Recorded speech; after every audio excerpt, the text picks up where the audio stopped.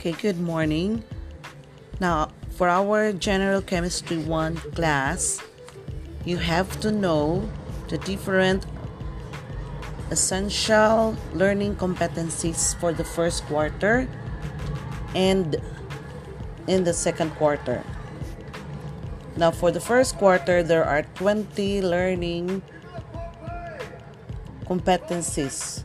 These competencies are most essential. How many weeks shall we do the 20 learning competencies? There will be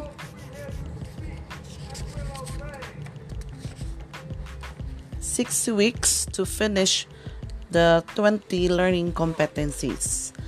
In the second quarter, we have 16 MELCs, or most essential learning competencies, and we are going to finish the 16 learning competencies in about 8 weeks.